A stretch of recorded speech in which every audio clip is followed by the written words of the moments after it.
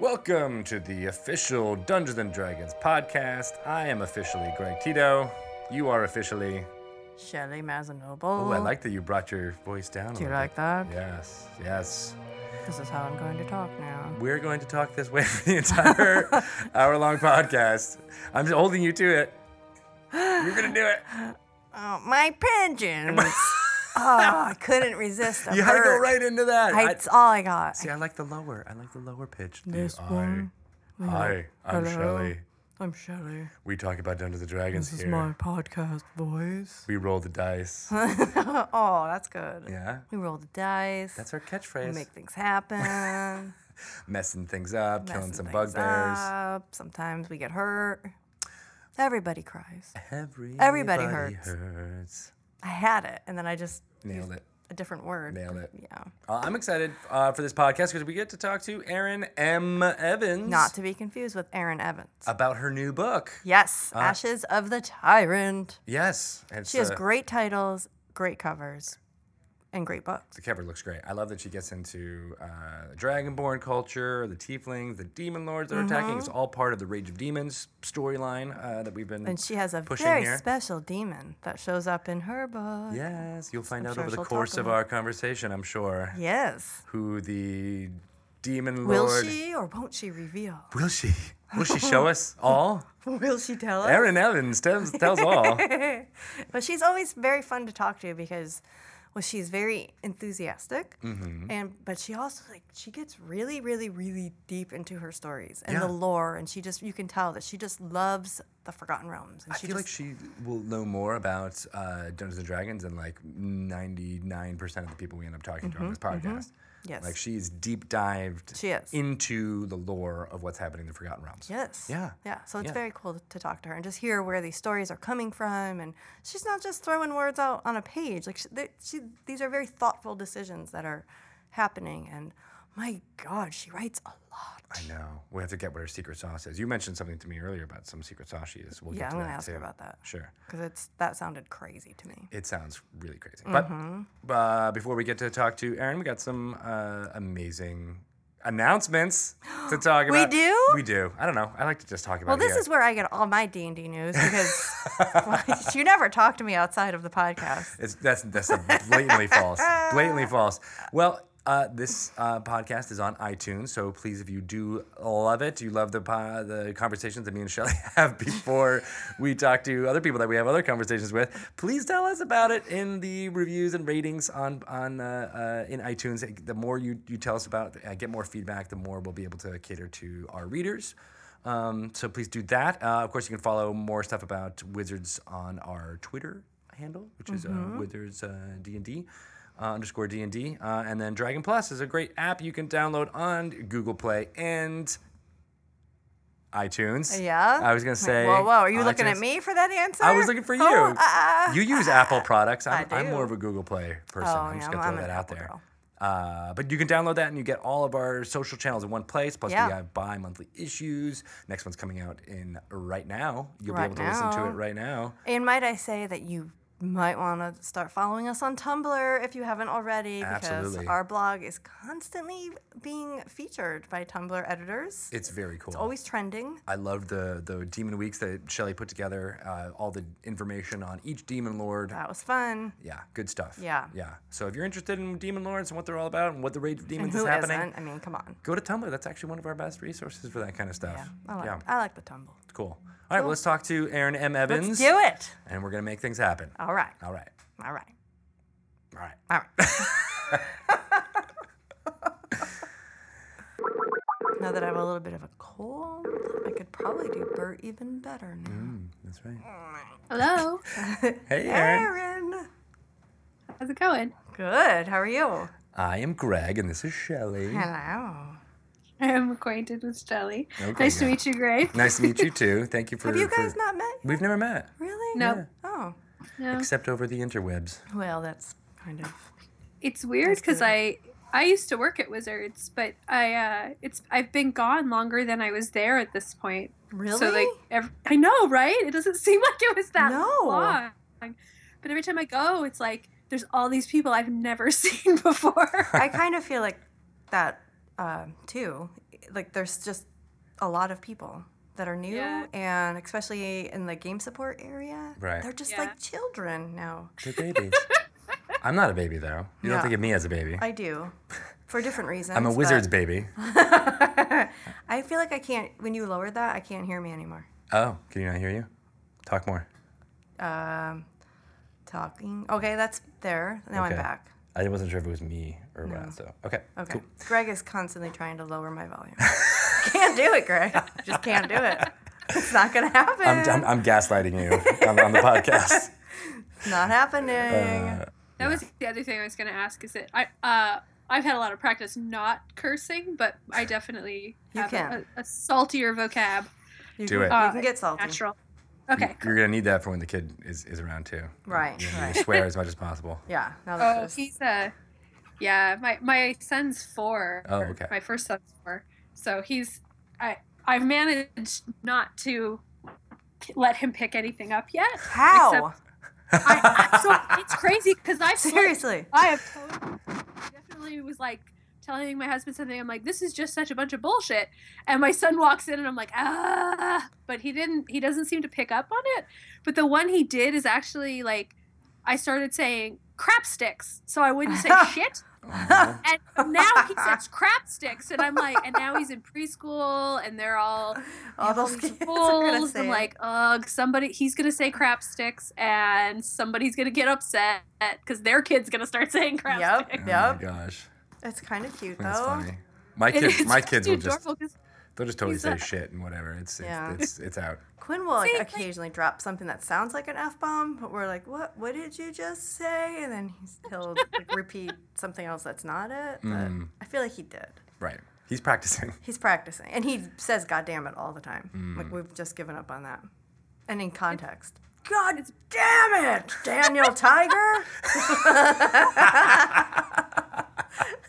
we all want to say goddamn it, Daniel. I know. Yeah. He probably did pick that one up from me. God damn it, Daniel Yeah. Tiger again. Ugh. For me, it's always Caillou. It's like, what the Caillou? Seriously? Who's that? He's like the Just hasn't seen Caillou yet, and I'm so glad because the show I don't that even know what kid's it so is. dumb. the kid is so dumb. What is Caillou? He's a French-ish character. I think it's French Canadian or something. Yeah, yeah. I don't know, but look it up on Netflix and then Okay. you'll hate it after that. So Aaron, what? Extremely whiny, extremely stupid little boy. yeah, Oh yeah, that sounds fun. with a little sister who's like way smarter than him. Oh, I feel like. He whines. He just whines and whines and whines. so Like we for that. what is your son into these days? What's He's hot really with the 4-year-olds? He's really into D&D. Oh, I wish I know that sounds like I'm faking, but no, he loves it. Like he had a D&D themed birthday party this year. no way. That's awesome. Yeah. I made a beholder piñata. You made this? Yes. Well, I made it out of like paper grocery bags with like crepe paper on top. You have pictures? God, I hope so. 'Cause we're probably gonna need those. Yeah. And a little how-to from you. All right. Yeah, no. So his costume this year for Halloween was his D&D character. He basically like he sees all the source books I use when I'm working, and then he's probably like kid who's like the monster manual. He's 4 and the monster manual is like his favorite thing. He's memorized like the alignment of every monster. What? That's so cool. Yeah. And then I play D&D like once a month, and he was getting so mad at me for leaving. Like he's only started. Susan is my DM, and he's only started to like kind of like Susan again because she takes you away. Oh no. He's like, I'll come too. I'm like, it's your bedtime, so no. So I started doing like a thing where I tell him a story and just let him decide what to do, which rapidly turned into him like taking over and telling me what was going to happen. Like now all of a sudden his character is called Issy the Tiefling Fighter. Is he? And he's got Issy suddenly has tentacles, so he could have 2 swords and 2 spears. Of course. Oh, so Also, He's smart. at some point he developed magical powers, and he has like a spell that will turn him into one of 4 monsters, and also instant teleportation, and a spell that can beat any monster. So you're basically you're raising a power gamer. It sounds like. Yeah. Every time I try to like I'll be like, no, that doesn't work because of this. He's like, yes, it does. I'm like, no, it doesn't. Oh, we've No, all played it's not. D&D with that kid. Totally. He sounds awesome. I love this. Delightful. That is so cool. That, he really likes board games in general. So Have you played Susan's kind of, this is Susan Morris we're talking about, so she's written some child-friendly adventures for us, Heroes of Hesiod, yeah. and the Elemental Evil themed one. Yes, have you run him through those? yes, both of them. He loves those. He's it's a little hard for him because like kids his age generally aren't up for sitting still for that long. Yeah. So every time there's enough adults, he tries to rope him into playing Heroes of Hesiod. He just calls both of them Heroes of Hesiod. I think I do too, actually. I think he has a slight preference for the second one because the first one, because the first one was based on a short story, it's a little more like you kill the monsters. Although now, I don't know, sometimes he can be so bloodthirsty. You'd think little kids would be just sweet. Yeah, they would feel bad. Right. No, he loves to talk about killing monsters. And I'm like, don't say that. Don't say that at preschool. Okay, let's not talk about STEM. Or don't talk about your swords and all that stuff that you're playing at home. No. My 4-year-old daughter will say, "Can you dead him? Can you make him dead? Can you dead him?" I'm like, oh, I don't want to be like, no, the correct word is kill. Right. Yeah. It's murder, Edna. Yeah. Murder. Yes. Let's get. The story. I try to make it like so that that's not the best solution. That Right. he needs to like talk to the monster because he needs to get something from it or he needs to make a trade. But he's usually like looking for a way to like just kill it. But I figure at some point like it's a way to sort of take a little power back because you're 4, you've got nothing. Yeah. Right. And he like when he first started looking like at the monster manual and stuff, he would be a little scared of monsters. So I told him that there's no monsters allowed in the city of Redmond. Oh. That they turn them away at the border. But even if there were, if a monster got in the house, I know how to beat every monster. So he's in luck.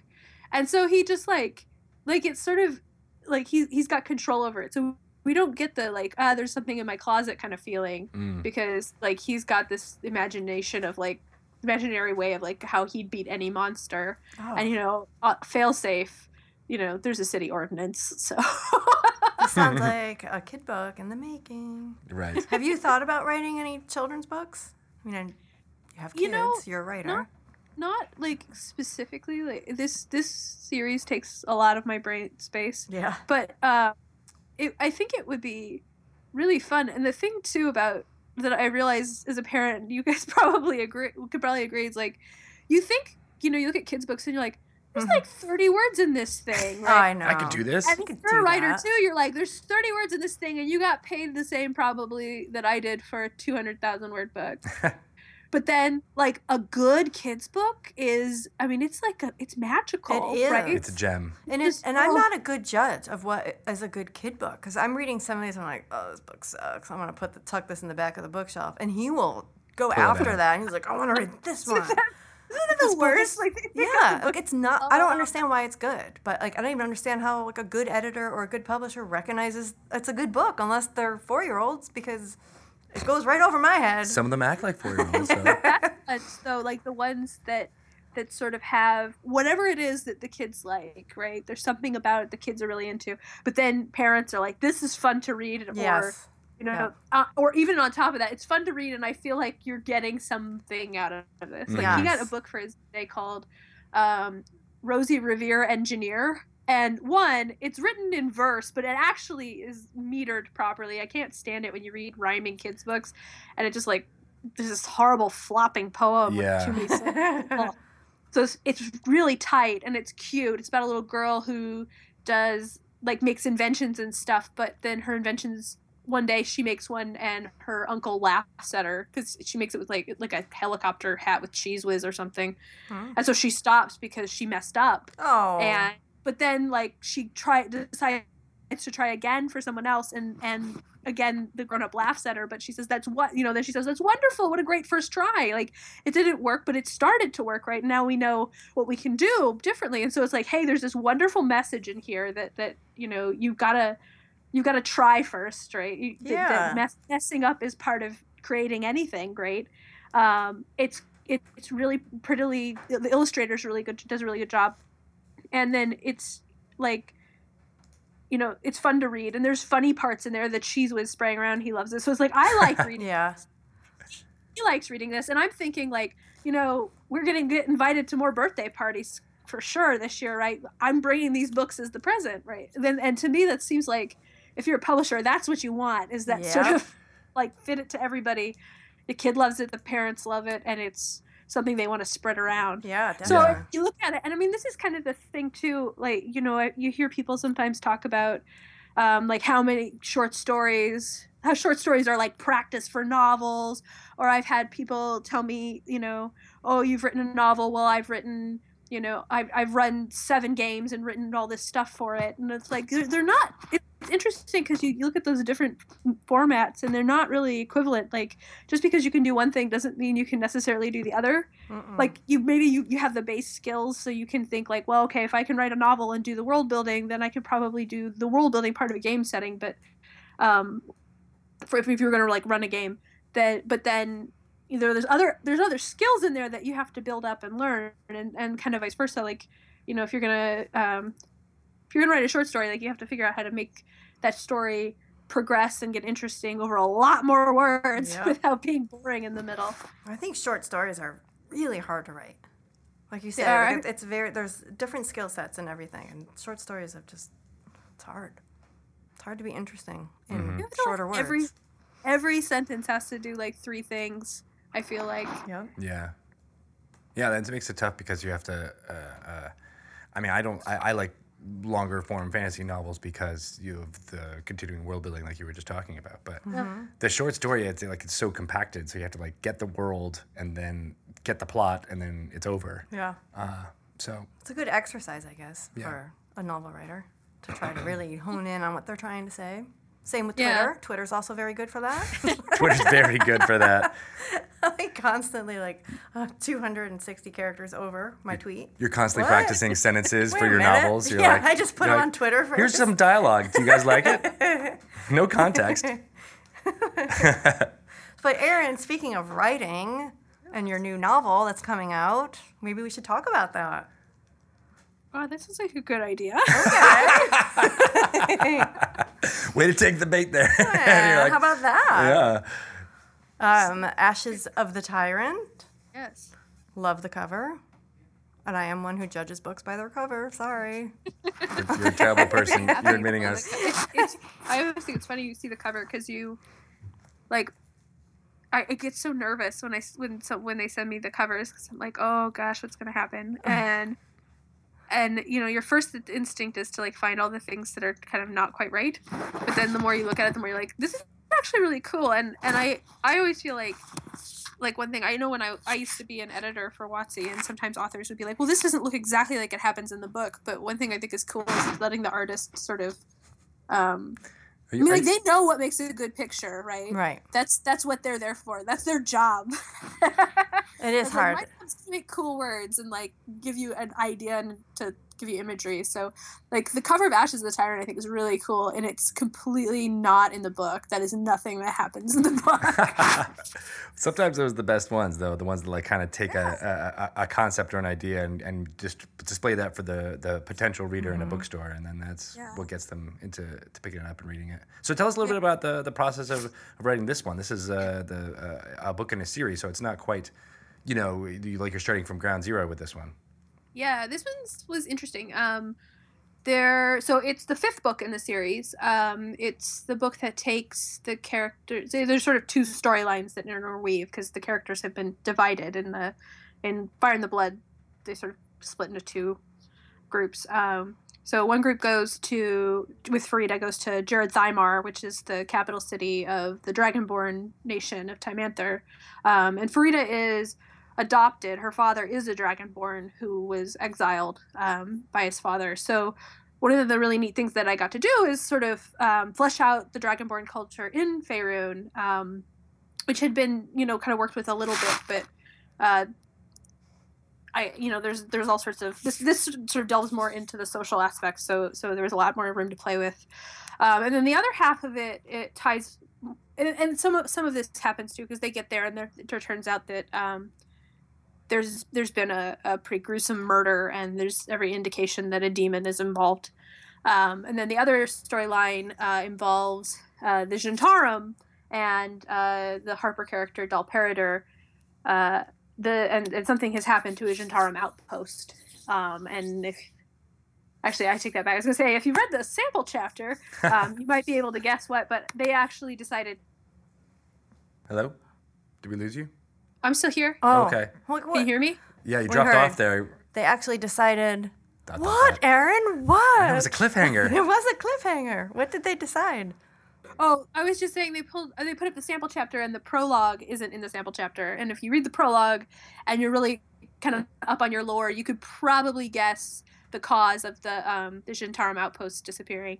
But that's not there to read, so. Okay, so people will have to So figure You it have out. to. You guys have to buy the book. Yeah. You have to buy it. So, Are are you? So that part was sort of handed to me, and they said, we're doing this story arc with demon lords and the Underdark, and we think this one would be a good fit for you. So it's a little more. I feel like it's more tied into what the RPG storyline is doing, and it they're doing this, and they say here, have this. Than I've worked with previously, so it was a little bit different to work on. Did you? What was that like? What was that process like talking to the story team here at the D&D offices? Did you get to talk to Chris Perkins and kind of figure out, other than them assigning like, hey, go ahead and do this, Demon Lord?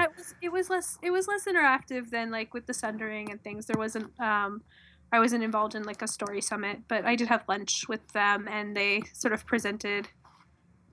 I think I've said it before, but so Gratz is the character in the book, and they said it, and I was like, here's the problem, I really don't like Gratz. That's an interesting writing challenge. Yeah, and they were open to me picking something else, but he was one of the demon lords that they were kind of interested in pushing forward. But during the course of the conversation, I kind of realized that, and this happens, I feel like this happens every time I'm like, no, I don't like this, I'm not going to write about this kind of thing. Like with Fire in the Blood, it takes place in Cormyr, and Cormyr is one of those places I looked at and went, nope. It's just got so much lore, and it's, I like weird stuff, and it's kind of like a traditional fantasy kind of place. Yeah. But I loved writing that book, and I think it worked out really well. So it's kind of the same thing. Like I originally I was like, Gratz is hard because he's a demon, but he acts like a devil in a lot of ways. And so how do you meaningfully say this is different?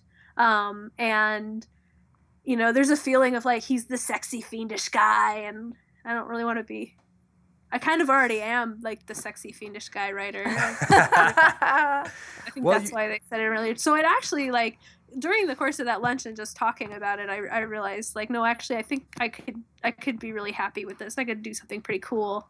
So I think it worked out. I'm excited for readers to check it out too. So I want to go back a little bit to something where you said where you initially didn't like Grast, and I guess maybe I'm supposing too much, but if he's the villain in this story, do you want to like your villain? Is it better to hate your villain? Kind of, how does that work into how you write it? I think there's sort of two ways to do it, at least two ways I do it. One is you have a villain who you kind of understand, because I think there's something really scary about reading about someone and sort of being able to say, I kind of get it, or kind of get your point, right? Worse if you can actually start to agree with them and then like stop and look and go, oh my God, like I'm sympathizing with someone who's advocating, genocide or that, I'm trying to think of a good example. Like in the series, right? Like Lorcan is a good example. He's not exactly the villain, but he's not a good guy. But my kind of goal was to sort of manipulate the reader into thinking like, well, but maybe he's got redeeming values, and he's, he could become good, and maybe he again, right? People change, but that you kind of look at it and go like, this isn't some like creepy other that exists over there that I don't have to worry about. Like this could be in me. I could become someone like this. That's, I think if you do that right, if you handle it well, then that can be kind of an interesting experience, and it can feel a little more like bring up a lot more tension. And then I think the other side of it is, you have a villain that's, a little more of a force of nature. Like you're not trying to get in their head. And in that case, you do want it to kind of embody scary things, but it to me, that has to be something that is genuinely scary. In The Adversary, the villain in The Adversary is a Netherese Arcanist called Adalakin Rand, who's like very clearly a predator. He's I really hated writing him. He just creeped me out so bad. And so but like you have to, like as the writer, if you're not scared of that, if that doesn't feel like, if you can't kind of channel that feeling, then it doesn't come together very well. And I think for me, the thing I kind of took with Gratz is I said this in the Dragon interview, so hopefully it's not too repetitive, but like he's got all this stuff for like, it's the sexy stuff, right? The coven and I don't oh man, Eaglewif, I can't say her name. I can spell it right every time, but I can't say her name. No, that's okay. And that sort of thing, like having all these succubi and half fiends and things. And he's sort of in some sources, he's sort of like this patron of tyranny, which feels weird because that's sort of more the devil side. But there's lore that says he was a devil, he became a demon, he switched sides. And the thing I think that makes sense made him make sense is that, so where devils sort of exist in a hierarchy, and that hierarchy, there's ambition within it, but it's the way that you have a hierarchy, like if you're monkeys or something, right? That you fit somewhere in there, and there's that sort of adds stability, right? You're going to jump up if you can, but you're not going to spend all your time doing it because you know where you belong. Right. Whereas Gratz kind of takes that and perverts it, and it's the same kind of thing where, we talk about people being alphas, and you're always trying to like get to the top and nature tooth and claw, which is a little, I think it's kind of an exaggeration, and a little bit, as people, it becomes kind of a perversion of it, where you have Gratz just sort of like super violent and sex as a weapon, and encouraging you to kind of, it's that feeling when you just get so mad you want to punch someone in the face, and there's like you're not even thinking about consequences. You're just thinking about like showing somebody that you're dominant. That like lizard brain urge, right? So that to me puts all those things together, and it feels demonic because, like, to me, when you're thinking about demons from a story perspective, like they can really easily bleed into devils and be very similar. But I think with demons, you have to have characters that aren't thinking about self-preservation, right? Like that fundamentally, like, they're gonna do the sort of terrible thing and not necessarily think about the consequences, whereas devils are going to think about the consequences and maybe avoid doing the terrible thing because it will hurt them in the end. Right. There's like almost like a self-destructive kind of chaotic feel from the demons, whereas the devils have a society set in place. Exactly. So like that sort of takes the sort of thing that's really iconic about devils, the hierarchy, and it's like, how could you break this in a way that it's sort of a corrupted hierarchy almost, even though this is already, I wouldn't necessarily say that wasn't corrupt. And that I think that if you're gonna like try to portray a demon lord, finding a way to make them like, it's sort of like they say like you have two people pointing guns at each other and one of them is crazy, right? You can't trust the crazy guy not to shoot you just because you have the gun, and then you add demons and it's like, okay, and he's got bullets covered in Ebola, right? and one out of the six of them is gonna explode over both of you. It's like, and you cannot trust that guy's not gonna shoot, and that's the kind of thing, is like you just have to like you strip away all those filters of like self-preservation, and you can kind of portray this thing that's so alien that you can't really assume it's going to think like a human. And that kind of crazy standoff is what happens throughout your entire book. It's constant Ebola bullets. Ebola bullets. Exploding all over. What you're saying is these demons are remarkably similar to toddlers. They're just self-destructive without fear of consequences. I guess that's true. Kind yeah. of. And big, so you can't just like haul them, back to the abyss and put them in timeout. Nope, no time out. Unless you yourself are a bigger demon. That's true. That's right. Aaron, so do you have, is there a demon that you kind of gravitate towards? Do you like any demons that kind of stand out to you or speak to you? Bator for life. No, I'm kidding. Honestly, if I were to, I think Pale Knight is really interesting. I don't know that she would fit in the story as well as Gratz ended up. And I like the succubi. I like the succubi the way they are in 5th edition because I think it kind of lets them be everything they are. And in the lore there's actually 4 succubus queens, but I don't get one of them. But there's like Shami Amaray and Malkenthet and Zinivri, I think. And I think it would be cool. It's cool. It would be cool. I don't know if I've mentioned this before, but I think it would be cool if you have Shami Amaray being sort of the queen of the succubi in the abyss, and Malkenthet is in the hells. And then Zinivre is sort of the floater in the middle, and they all are like, no, I'm the true queen of the succubi. Screw that bitch. But there's no way to know for sure they're not actually working together.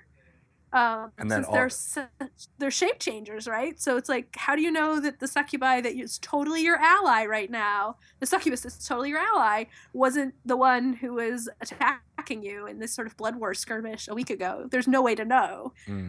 But they're really valuable. They can do a lot of things. So they're kind of nice because they are more ordered and they do sort of seem to have a long-term view that doesn't necessarily fit that lack of self-preservation model, but they're sort of too chaotic to sort of say, yeah, no, that's totally a devil. It's kind of nice to kind of put them in that space in the middle. So I think if they said, hey, pick whatever you want, write a story just about a demon lord, I would pick the succubi queens. Interesting.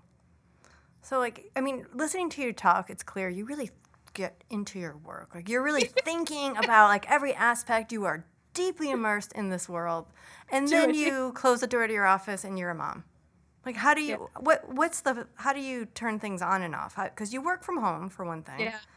So, what is the process like for you? I'm not good at turning it off, honestly, except, there is a certain amount of, like in a vacuum, I like if I'm going to the grocery store and stuff, my head's in Faerun. Like, I mean, and part of that is, like, these are big books, right? I hope people appreciate it and aren't really annoyed by it, but they're big books, and so there's a lot of story, and I write a lot of words, and so there's a lot of thinking going on. So like I'm at the grocery store and I'm thinking about, what a fight scene between, this dragonborn and demons and stuff would look like, and or whatever, or breaking down, doing a psychological study of Gratz in my head or whatever. But so awesome. The thing about having a kid, right, is that, like, especially a 4-year-old who really loves attention, is that you kind of don't have a choice almost, right? When he's like, okay, now me, you're like, okay, now you. I am not, shameless, or I'm shameless enough to have said to my son, what do you think should happen next in this book? Kids have great imaginations. You never know where he would take the story. And I think, he tends to, I think there was one time where I explained something to, I don't remember the specific scene, but I know I explained something to him, and he was like, I was like, but they don't know this. And he's like, well, I think they have to figure that out, right? It's the adorable thing is that, like, he loves being involved so much. So that, to me, like, more than, getting a really great idea from my 4-year-old. Okay, so in all your spare time, this is what I would love for you to do. Yeah. Take, like, the premise of, like, the adversary or something. Yeah. And then start telling him the story, and then be like, and then what happens? And then just, like, keep feeding it to him and letting him just decide where the story goes. I'd love to hear his version of it. He asked me before what my Frida books are about, and I have told him the story of I think all of them, but it's very much abridged. So like in Brimstone Angels, I basically just there's a scene where an owl bear chases Farida and Bryn, and so I tell him the story about the owl bear chasing them, so he thinks that's the whole plot. Because I didn't know how to get into like Ashmedai cultists, and murder, and stuff, and then like Lesser Evils is like the second half of the book. He's got basically the bulk of that. An Adversary is literally just there's a flashback where Farida, because there's this weird stuff that they can drink and they have these weird visions that other people, so people can see into your past and get the answers to questions by I don't know. It makes sense if you read the book. Read the book.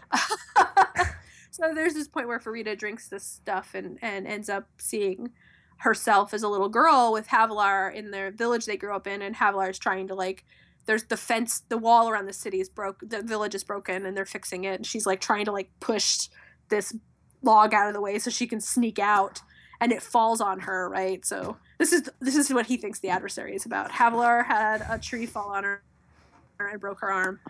Oh, that's awesome. He had to get it in a sling. I feel like I have to do that for almost every I know property. I feel like this could be like a funny YouTube series. But you're doing it for your own thing. That's even funnier. Yeah. Drunk history. So, yeah. Yeah. Just have toddlers not obviously give them alcohol. They don't need it. Right. But just have them retell famous stories. Famous D&D stories. Yes. Yes. I love it. Are you still using that crazy word program that eats your words if you don't start typing within? How else do I finish these books? Are you serious? Do you know about this? Tito? No. What is this? Erin she's crazy. This is how she cranks out all these words. It's called Write or Die. So you set it with a word count, like how many words you want to write in a session, and a time limit. And then you start it and you start writing. And if you stop, it has lots of different settings, right? So if you stop, basically it makes something bad happen. They have another setting where if you keep going, it will show you pictures of kittens and things. Oh but I know my weaknesses. So rewards you with distraction. Yeah. Exactly. It's but so if you stop, the screen will start turning red. The gentlest version, a little window pops up and says, "Hey, you need to keep writing." The tougher one, it shows you a picture of a spider bouncing around. But the one I use kamikaze mode. Oh my god. So if you stop writing and you don't start when the screen starts turning red, it starts deleting what you did. So you have to I know. typing. It's hardcore. Deleting from the beginning or from the end? No, from the end. Oh. From the end, from wherever your cursor's sitting. So how much time before it starts deleting? There's like a scale, so you can set it to be pretty What's the setting that you use? Yeah, what do you have it on? Let me see. I have it on a kind of a medium setting, I think. That's crazy. Isn't it? Yeah. I have it a little bit gentle. It's kind of 2/3 of the way to the end. All right. So after 30 seconds, it'll start to erase, or yeah, maybe 30, 45. Are you cutting yourself a little slack just due to the fact that you could go into labor at any minute? It also has a thing it has more settings. If you can't, because this is the thing, right? I think it's really easy to psych yourself out when you're writing, and it's pretty silly because whatever is in your head is not perfect.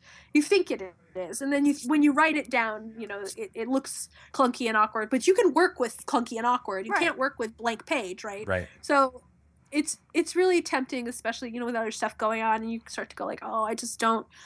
Oh, it's not going to be perfect. It's fine. It's not going to be perfect. It's going to be shit. Just write it down. Yep. And so you get it all out. So there's more, and if I get fidgety and I don't finish the word count and stuff, there's the setting called typewriter mode where you can't go back. You can't do delete.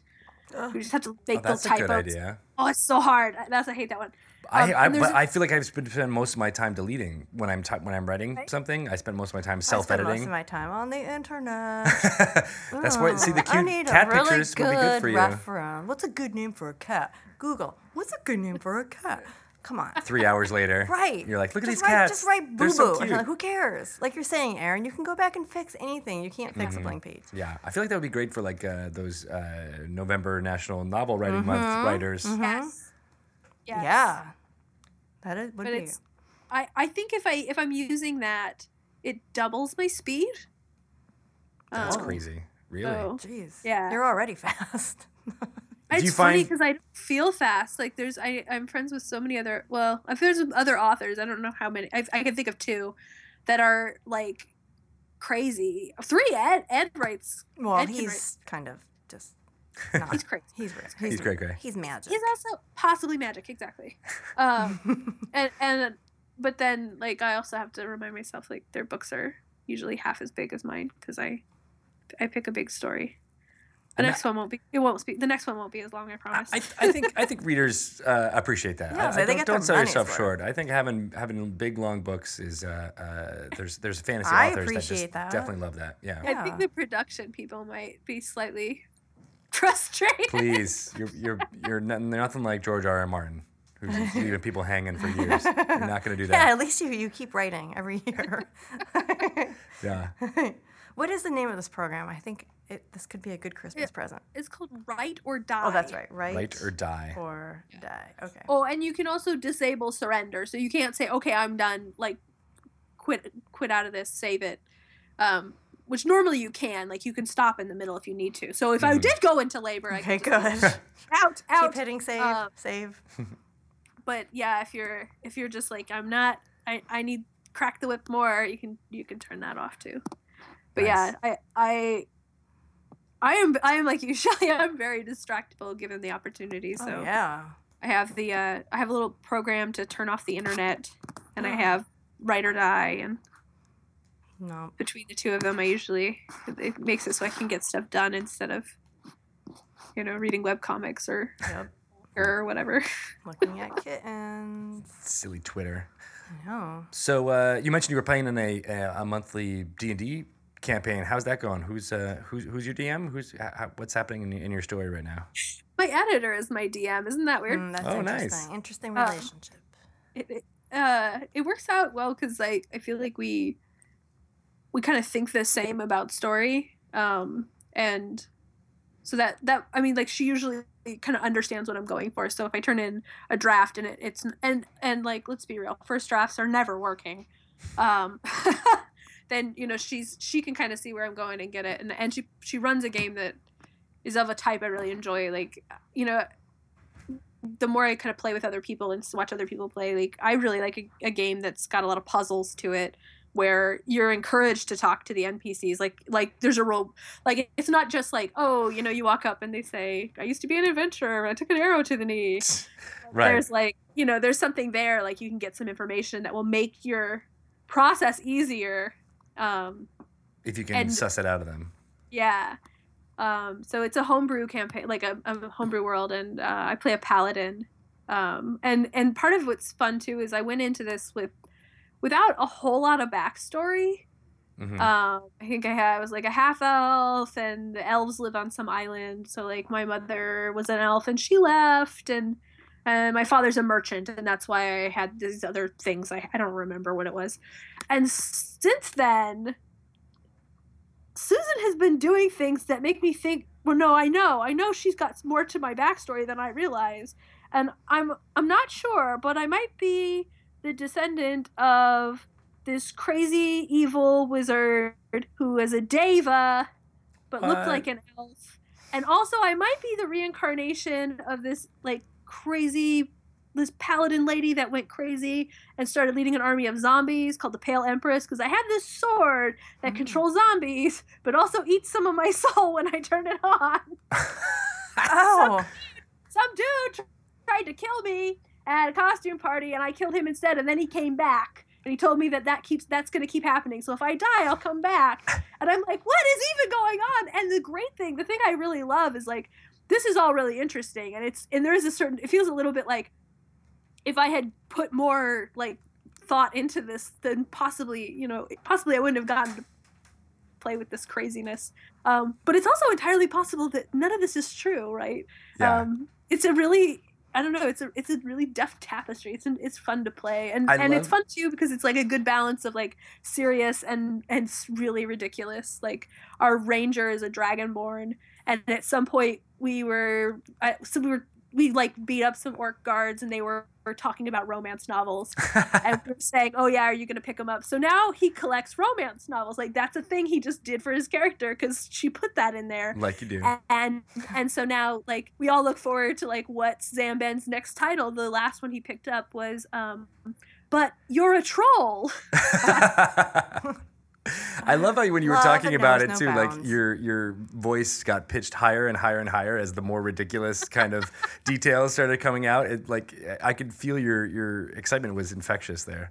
I feel like Susan's trying out some potential novel storylines on you guys. I See think what so. sticks. That must be it. Yeah. Yeah. Also, Workshopping I was through I was D&D in- sessions.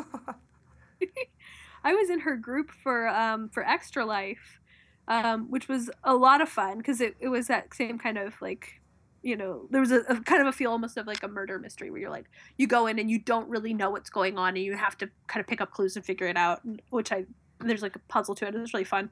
But that meant, you know, there's a little less combat. But it was also fun because she packed it with like Brimstone Angels Easter eggs and also like little references to our home game. Mhm. And she told me later she did that because she was hoping that I would crack on camera because it's so hard. Like, and this is something too. I've played games in the Forgotten Realms before, and it's hard because like when you spend this much time there, you know so much stuff that your character wouldn't know. Right. But it's like if you're playing, you know, if you're just playing some random tiefling from the sticks and you're like, oh, don't touch that zombie. It's now I've forgotten exactly what they're called, but there's that cold zombie. And you touch it and they'll suck your heat out. Or something like that, right? You know, your character doesn't have the monster manual memorized. Right. But for certain given patches of the monster manual, I do. So I have to be like, okay, I'm just going to pretend I don't know this. And I'm not good at that. Right. Yeah, it's always hard to It is hard. to play that way, but it's more fun. That's why it's almost sometimes more fun to have like, you know, like you were saying, playing with kids or playing with people who are not familiar with the monster manual because they don't know know about what a gelatinous cube is or that a rust monster is going to eat your stuff. Like, you know, all the common things that, you know, after you've played for a few years are just common knowledge, but, you know, they don't know. They just are scared by something that's going to eat their equipment. It's amazing. Well, I'm excited. I'm excited for Ashes of the Tyrant to come out. Yeah. December 29th, We'll correct? make a great Christmas Yes. present or any holiday gift. Ask for a gift card and Yep. Cash it in. perfect use. Absolutely. So cool. It was I really know, great I- talking to you, Erin. It was great talking to you guys too. So where else can people find you online when you're not busy writing and mothering and My blog is slushlush.com. If you go there right now, I have several entries about Dragonborn culture because I think people have caught into the fact that I'm really obsessed with Dragonborn. So I have a lot of posts about that. Nice. I'm also on Twitter and Facebook, both of them just my name. Erin Erin M. M. Evans. Yeah, not Erin Evans. That's somebody else. Yes. We don't like her. I keep getting this. This is another author, and she writes books that are sort of, I don't know if I guess they're sort of urban fantasy, paranormal romance, but they're about a stay-at-home mom who's also a mermaid. Whoa. It's so Oh. weird that you guys are both writers. Yeah. So there's been a couple times where someone sort of looked at her, and I don't know how much of that's like a tie-in snobbery thing, but they look at hers and they put her bibliography onto my name at the top, and I'm like, I didn't write these books. God. Not what I do. Like, It's not me. Well, that's funny. Oh, well, I am it's more we important than you think. apologies to Erin Evans, but you know, this is Erin M. Evans. That is the way cooler one in my book. Oh, thank you. Yeah. Very cool. All right. Well, thank you. When is your due date anyway? For baby, Yeah. December 15th. Oh, we are coming right up on that. Right. Yeah. Giving birth to a baby and a book at the same I time. know. Twinsies. It's actually kind of what happened with the last one. Twinsies. Like Brimstone Angels came out, I think the week before my son did. Wow. Good timing. Good turn of phrase there too. Well, it was great talking to you, and yeah, looking forward to it. And everybody check out Ashes of the Tyrant when it comes out December 29th. Cool. Thanks, guys. Thanks, Bye. Aaron. All right, that was really great talk. I think I'm really high. I'm good to be heard. This is a result of Aaron's enthusiasm. Enthusiasm. Oh, my voice is gone. And then this happened. And I can't pronounce words. Oh my God. And I started the podcast. Poor Ryan and so- Gabe who have to listen to these very, very high-pitched squealings that we're doing over here. I know. That's probably all they hear for an hour. It's just squawk, squawk, squawk, Squawk, demon, squawk, squawk, But that was really great talking to Erin about all of her process. That I told crazy, you, yes. That program, Write or Die. I wouldn't do it. I- See, this is exactly why I have a personal trainer because I won't make myself do push-ups. So I'm not going you to do anything. Need a personal writer trainer. But I Who's don't- like, you gotta write more. Finish this that paragraph. Is exactly the equivalent. Get of your that. button gear. If that thing started deleting words, I would go into a panic and I wouldn't know how to shut it down. Shut I it wouldn't down. even think like just start writing again. I would just You're just scream like- and flail my arms. Press the power button on your laptop. Yeah. Yeah, get out of there. Get out of here! Throw it out the window. Wake up my son. Everything would. Well, every writer's different. It's cool that she's got a process that works for her. That sounded so neat. Yep. Yeah, Yep. I think I might check it out. And I'm going to check out Ashes of the Tyrant. Oh, for sure. Yeah. December 29th. Buy it for your friends. And read a sample champ. What is a sample I chapter. lost my words. We have a sample chapter Champion. up on the Dungeons and Dragons website, That's what we call them. which you can do. You can chomp your bit on that. And make it a thing. So yeah, okay, cool. Well, if you enjoyed that, I mentioned this in the intro, but hey, I'll do it now too. Please give us a rating. Give us a Punish those people that have review. actually Yeah. stayed and listened for the whole No, podcast. it's all about reminding, because they don't even listen to the beginning part. I just want making sure they hear it. Also on Twitch, we're on twitch.tv. I've been doing some Out of the Abyss with some Demon Lords happening, some dungeon mastering that I'm doing on my own, Yep. but we'll be doing more in 2016. So please follow us there, and you get updates of when we're going live. Make it happen. Make it happen. All right, that was awesome. Yep. Until next time. Thank you, Shelley, for talking to me for this long. Greg, You're a good person. you are a good person too. Let's roll. Let's not talk again for another week. Wait, you're not actually a good person, it turns out. Oh. Thanks, everybody. Bye. Bye.